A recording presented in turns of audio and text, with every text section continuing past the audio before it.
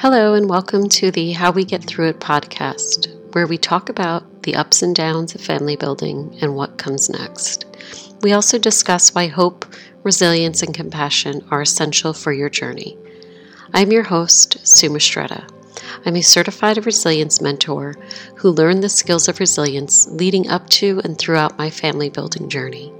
I draw from those experiences as I navigate both parenting after infertility as well as other challenges I have encountered over the past 7 years. I know that suffering is a part of life. I live in each season fully, and in the last few years I have learned that it's easier to lean into whatever it is I am feeling rather than run away from it. I wanted to create this podcast so you too could learn the tools of resilience and know that they are accessible while you navigate not only your infertility journey, but what comes after.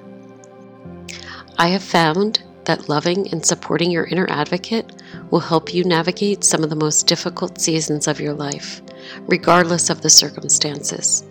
The skills of hope, resilience, and compassion will help you get by in any situation.